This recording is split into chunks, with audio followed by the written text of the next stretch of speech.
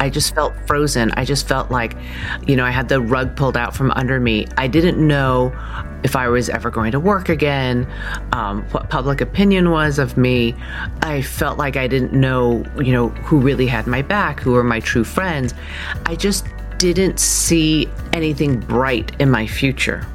Hey guys, welcome to the Paula Ferris Show. I am your host, Paula Ferris. I'm so glad that you are here today, and I want to give you some insight into how influential you are in determining the topics that we talk about and the guests that are invited onto this show. So not too long ago, a listener, her name is Amy, reached out to me on Instagram and she said, "Hey Paula, have you ever considered having Chen Moonves on the show?" And I said, I'm a big fan. Julie is the longtime host of Big Brother, former host of The Talk at CBS. And I said, I'm a huge fan of hers, but I just don't have any connection. So that little interaction sent me on a journey to try to get in contact with Julie, but it was just dead end after dead end.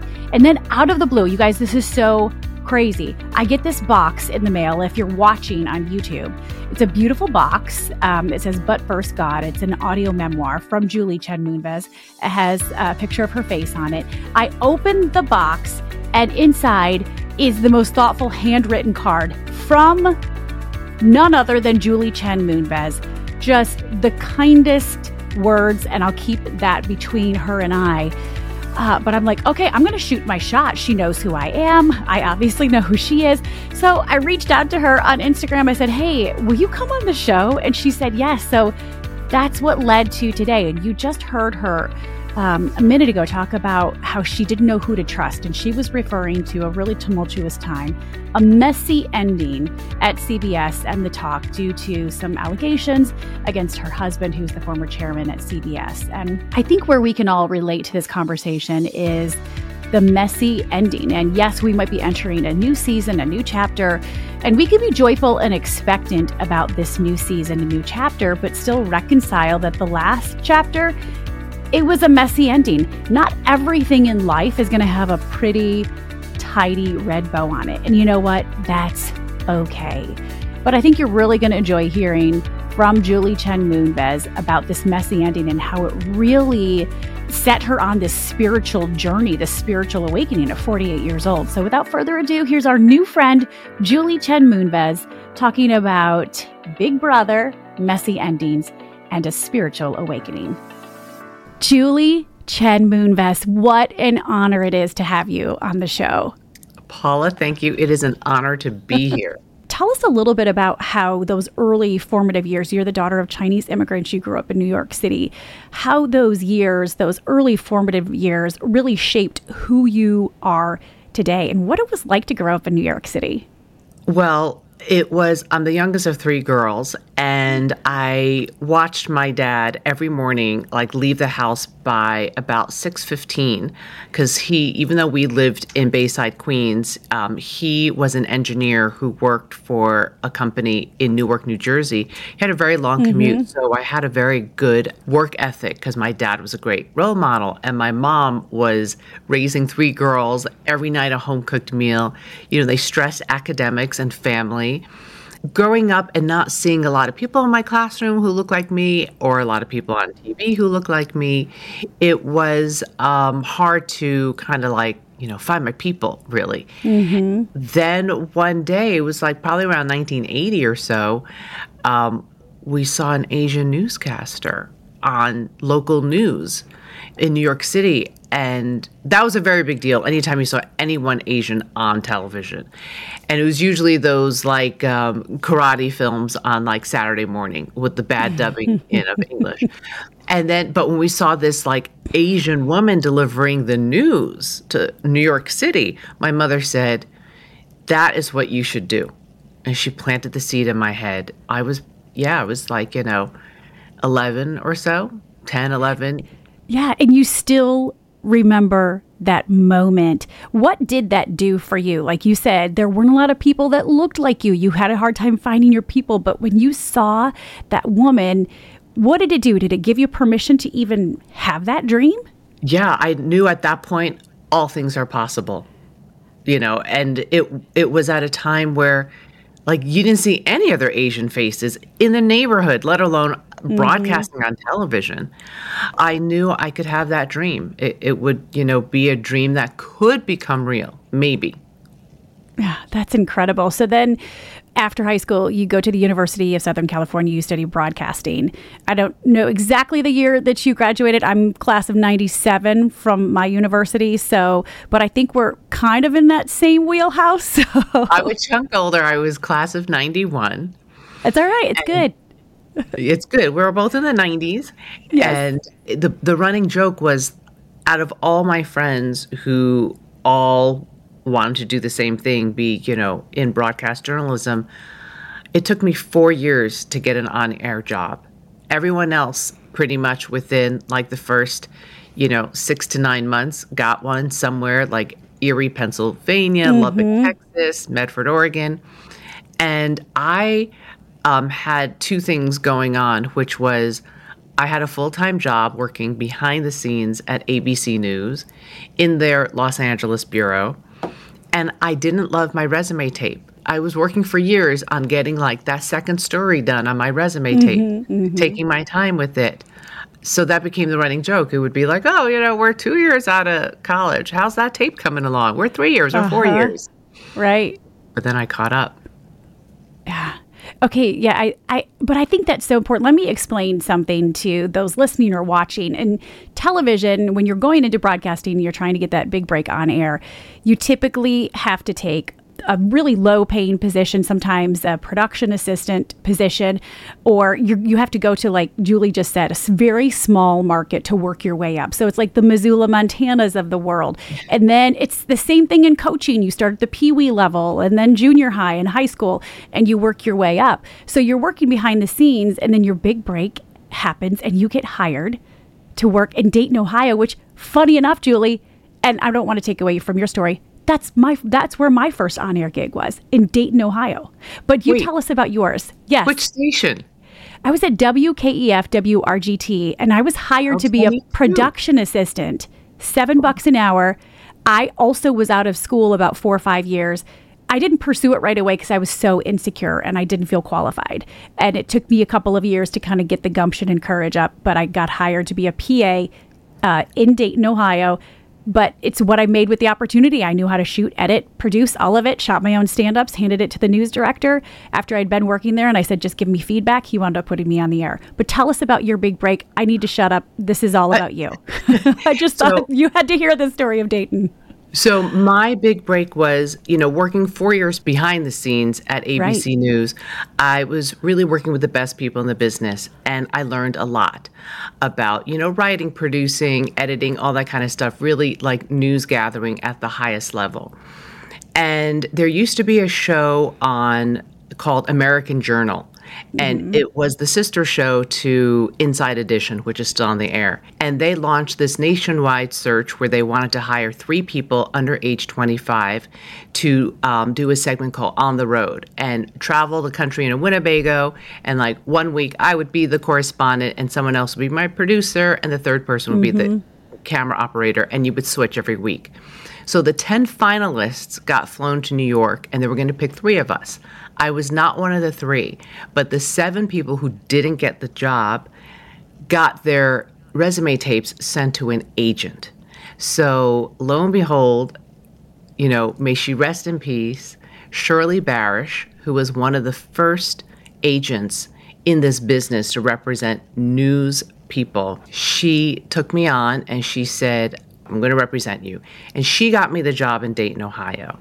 The first time she told me about the job, they ended up passing on me. I didn't even get an interview. But 3 months later, she said, they have another position open, but it's a junior reporter job. And I'm like, well, what does that mean? She's like, well, it pays $5,000 less. And they are staffed well enough where they can take on someone like you who's never done this before. So I got that job making $25,000 a year. I signed a 3-year contract with 3% bumps each year. And, I was very fortunate and blessed that my parents helped me with my move, helped me with my rent. It was a great experience because it was a large enough market where I didn't have to do like my own camera work and all that, or my own editing. And we had a satellite truck and like 4 microwave trucks. So I was doing like live reporting at like, 6 a.m., noon, 5 p.m., 6 p.m., 11 p.m. So I got a lot of experience very quickly. Yeah, it was a great size market to start. Like, wow. So do you think your big break was getting that opportunity to go on American Journal and then finding the agent who got you the job, or like was the big break really Dayton and then what you did with it? Because then you went on to do the early news at CBS. Yeah, I would say it probably really was Dayton, like, but that was a great example of like a blessing in disguise, like me not getting that job. And that show isn't even on anymore. And that segment didn't last very long. But getting to be in Dayton and like the people that I worked with, and fast forward, 3 of the people I worked with in that newsroom, I now host a weekly panel faith-based talk show called God 101 on my Instagram channel. It was one of my favorite cameramen, who is now a pastor in Boston, his now wife, who was my producer in Dayton, and our main anchor, who is one of the panelists. So, and then the other 2 panelists are 2 people I went to USC journalism school. One who started in Medford and one who started in Lubbock. And now one's on Fox News and one is the main anchor in Austin, Texas at the CBS station. Wow. Full circle moment for God's you. hands. Oh, he knew. God has a plan. Like he knew, 28 years ago when I was in that newsroom in Dayton, I'd be here with you. I would be on God 101 with them. So, Julie, you get your big break in Dayton as this junior reporter, and that was like 95 to 97. And then 3 years later, there you are, like the host of Big Brother. Like, how did this all happen? And my gosh, like what a whirlwind between 95 and 2000. So in 97, I go to New York City, local news, Channel 2. And then when you're working in New York City, you get seen by all the network executives, right? Because that's where everything's headquartered. So from that, I get hired to be the morning news reader on the morning network show for CBS. So there I am. I'm the news reader on the morning network news program. And this little show called Survivor comes on, and it takes over the world. This little show. I love it. Yeah. And then they buy a similar show, formatted show, reality show called Big Brother, and they're looking for a host. And I was already working at the network, and the head of CBS News called me in for a meeting and said, there's this show called Big Brother. It's going to be 10 weeks out of Los Angeles. We figured out your flight schedule. You'll leave every Wednesday and you'll come back every Friday, and you'll host it out of LA on Thursdays. Why don't you go out and meet the producers and see what it's all about? And I was so baffled because I was like, oh, it's a primetime game show. Like, I'm a news person. I want to one day be on 60 Minutes. It just didn't add up. So I said, well, first of all, why me? And they said, well, because, and you know how to interview people on live television and get the show on the air, off the air, in time. I said, if I take this job, am I ever going to be allowed to be a 60 Minutes correspondent? And he said, probably not. Probably be hard to make that leap, right? So I said, okay, well, thank you for being honest. In that case, like, don't even fly me to LA. I'm not interested. I just turned down the job right then and there. And he was shocked. So he said, if you don't take this job, it could technically be assigned to you. And if you don't do it, it could be seen as insubordination. Wow. And I'd only been at the network like 5 months at that point. Oh my gosh. I was 29. I was like, when's the next flight to Los Angeles? I'd love to go check out the Big Brother house. Let's go. Oh, and you probably thought, Julie, oh, this show will last maybe a year or two. I'll do this a year or two, and then I'll just go back to like the morning news gig, pursue that full time. You probably had no idea, like all these years later, like almost 25 years later. That first season, we paled in comparison in every way to Survivor. And that first summer, there was talk about the network canceling the show, like 2 or 3 weeks in, like mid-season. Like, how does that work? It's and live. You're also like, I just gave up my 60-minute dreams for this show that's going to be gone in 2 weeks. Oh, it was awful. Like TV critics hated me, people within CBS News. You think you're going to get canceled, and you think you're also simultaneously giving up your dreams of 60 Minutes. Like, when did things start to click? Things really start to click season 2 of Big Brother. I still think season 2 was the best season we've ever had. So season Really? 2, instead Yeah. of having the viewers vote out the house guests week to week, and then there was no tension in the house, season 1, Yeah. we made it, okay, you got to live amongst each other and then every week vote out one of your own. So the tension went up and it started to get good. And, next summer we came back, and each summer we were like the little engine that could. So slowly things started to swing around. How do you feel about kind of being one of the OGs? You mentioned Survivor, The Bachelor. Like, there's a handful of reality shows. I mean, you were one of the OG reality shows, and there's only a handful that are still around today. How much pride do you have? I feel so blessed, and I love that us OGs are still doing it. Jeff Probst from Survivor and Phil Kogan from Race and me from Big Brother. It's like we're the classic blend. The classic blend. Oh my gosh, Julie, that's so great. So, okay, so this opens a door to do, this is 2000, Big Brother, and then about 10 years later, you have an opportunity to start moderating the talk. And that came at the right time for me because I had a baby. I loved morning news. I didn't mind waking up those early hours. But then in 2009, my son was born. And something had to give, between being a new mom and going back and forth between New York, early morning hours to do the news, and then Sure. LA, every summer for 3 months to do Big Brother. And CBS was removing As the World Turns, and there was like a bake-off for that time slot. So 5 pilots were shot, and the talk was the one that got picked up.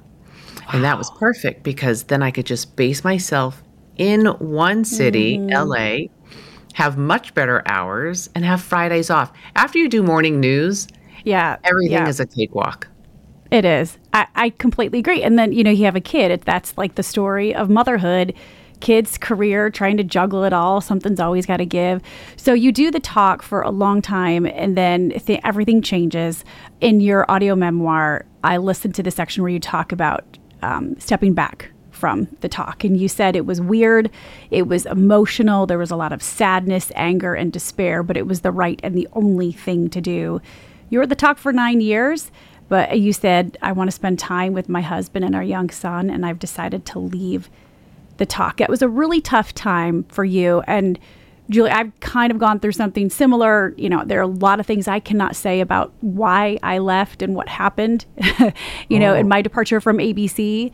How do you reconcile things just kind of like not being able to tie it up with a pretty red ribbon and the closure not happening how you thought it was going to be, those messy parts that are part of your story, but they don't always have the ending that we envision? How do you reconcile that?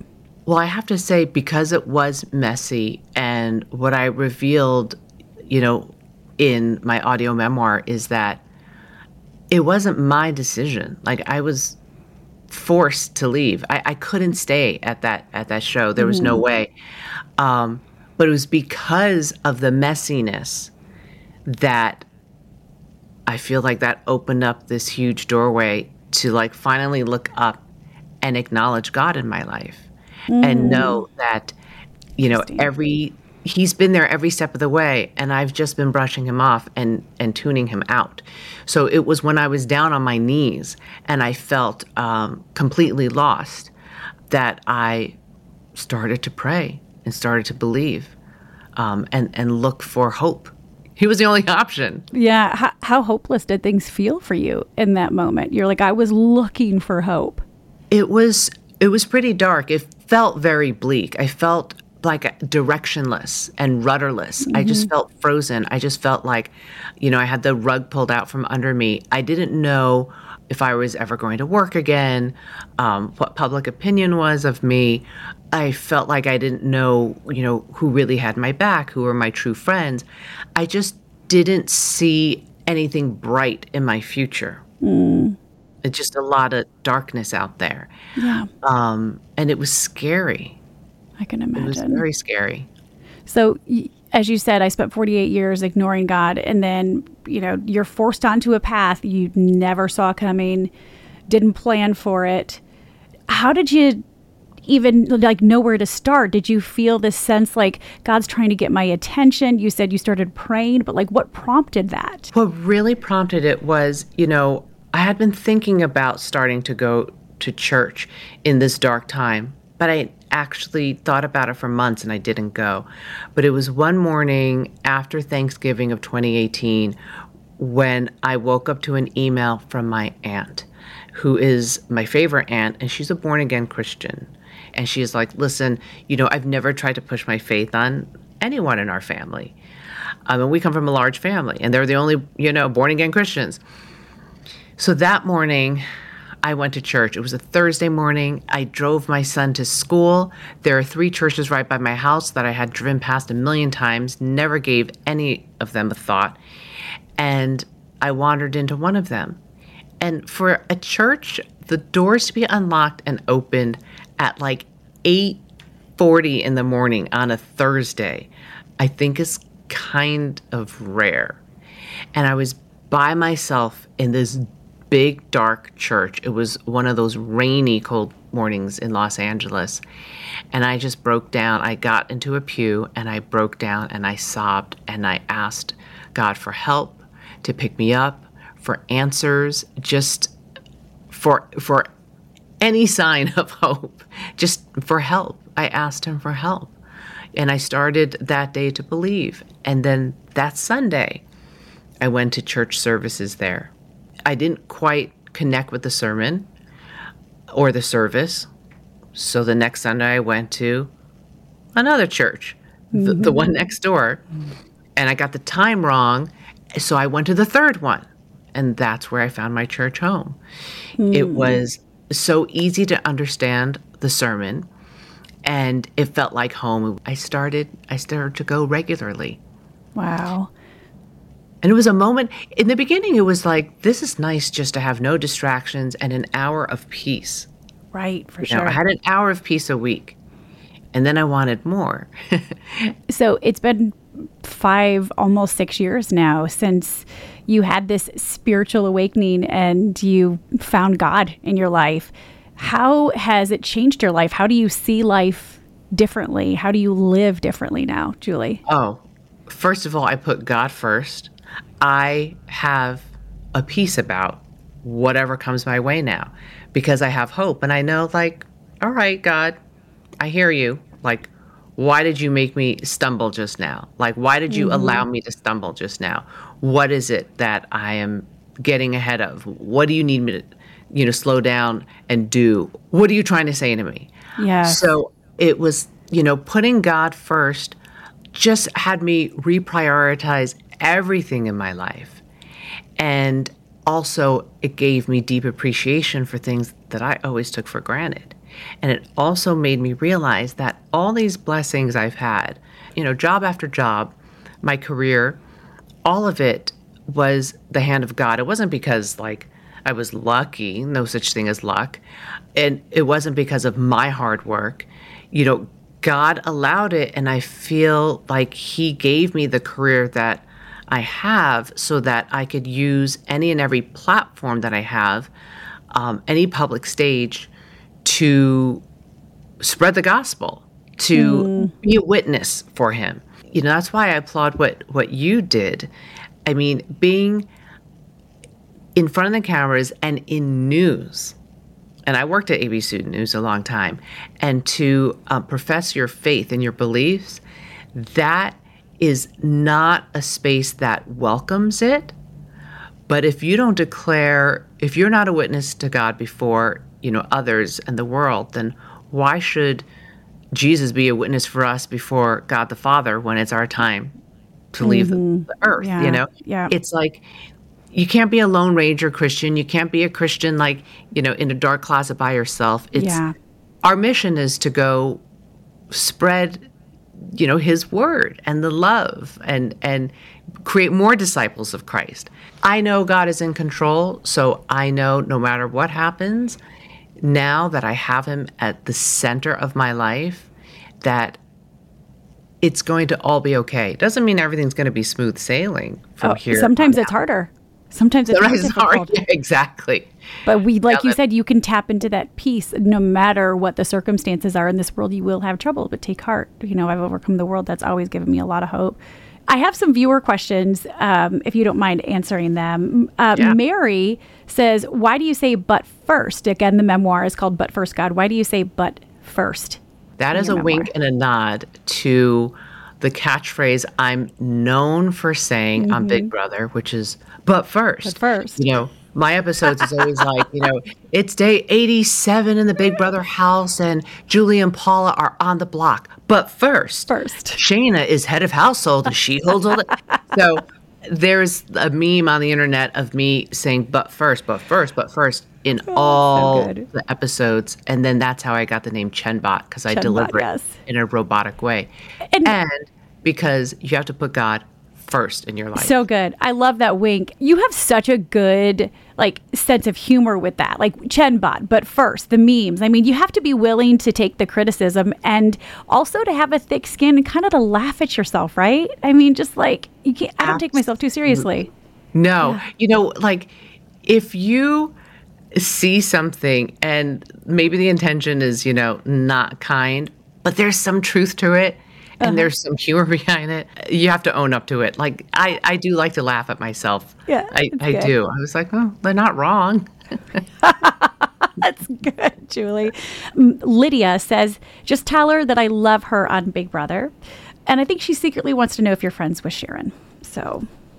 Oh, Sharon and I had a great, run at the Talk together. She is one of the most, entertaining, charming, people. Yes, she is. Fun to be with. But I don't keep in touch with her anymore. No. Yeah, I know. It's hard to, there's a lot of people from that life that, I still call friend, but we haven't connected in a while. So that's just life, right? Tracy says, and you kind of answered this already, Julie. She said, fave Big Brother season. You said season 2, but asked now a different way. Would you still say it's season 2? Yeah, always. Okay. Because it was a new format, and it was still so new where people coming on the show, they didn't know the show.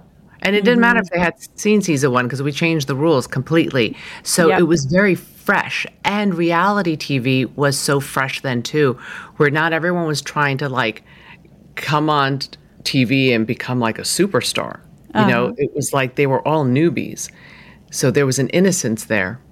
Yeah, that's good.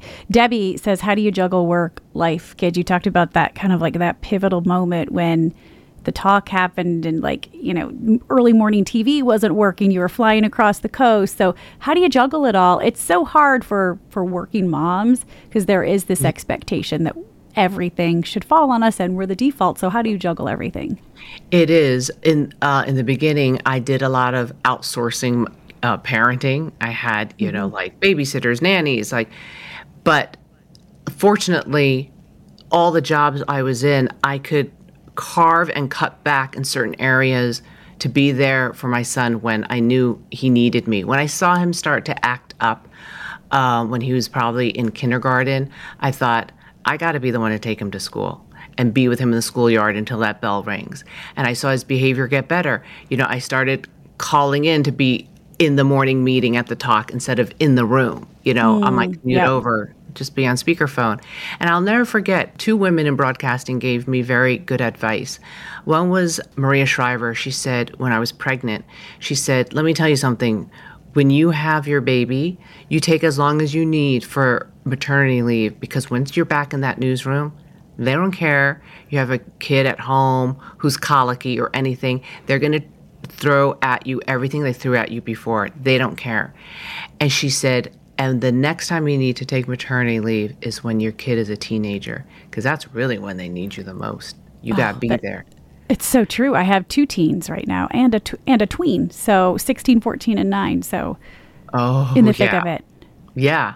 So, because of me losing my job at the talk, I was already in position to be around a lot now that my son is 14. And then the other person was Barbara Walters. But, she was old school. She said to me when I was pregnant, she said, Julie, people say that women can't have it all, you know, family life, career, all that. She said, we can, but just not at the same time. And for a while I was juggling it all, but I wasn't doing a good job because I didn't have time for God. Big Brothers, is there an end in sight for you? Or are you just like, I'm just going to keep going with it? As long as I still am enjoying it, I'm going to keep going with it. Good for you. I don't know. Maybe it's a staring contest between like me and Jeff Probst to see like who's going first. I don't know. Maybe 60 Minutes. They'll be like, hey, would you like to join? When they call, I'll take Sunday morning. Jim probably doesn't want that job forever. Oh my gosh. Sunday morning. Just ease in. Julie, you have been such a light. And thank you for just sharing your story and, the raw parts of it, the rough, messy parts of it. You're just going to be an inspiration. I'm so happy for you. And it's good to see the smile. It's great to meet you, even though does this technically count as meeting you? I feel like I need to hug you in person. I'm a hugger, Julie. This is an intro to when we will meet and hug in person. Oh, I would love that so much. Thank you so much for coming on the show and talking about it. Julie was such a great sport, and I'm so grateful to her for coming on the show. And I'm grateful to Amy for planting that seed not too long ago, saying, hey, Paula, invite Julie on the show. And here we are. So you guys, if you have a recommendation of a topic you want to talk about or a guest that you want me to have on, this is proof that it happens. Next week, as we wind down 2023, can you guys believe it? We're at the end of the year. This is a special edition and a special episode with my husband, so good that it's going to be 2 episodes. It's an Ask Us Anything. And we were inundated with so many questions from you guys, ranging from relationships to family to parenting to work-life balance, all of it, raising kids, that we are going to do 2 episodes. And I just really think that it's going to encourage you and meet you exactly where you are in the thick of whatever you're in the thick of. And we are going there. We are talking about it. So we can't wait to bring these episodes to you next week as we wind down the new year. All right, you guys, thank you so much for joining me today. Make sure you rate, subscribe, review, all the things to keep this show going. And thanks for talking about it. And I'll see you next week. You won't want to miss it. Oh, one more thing. Is this still on? Yeah, it is. If you're watching on YouTube right now, hit that subscription button, or wherever you're listening, make sure you subscribe so that you don't miss a beat. And invite your friends. Let's spread the word and let's talk about it.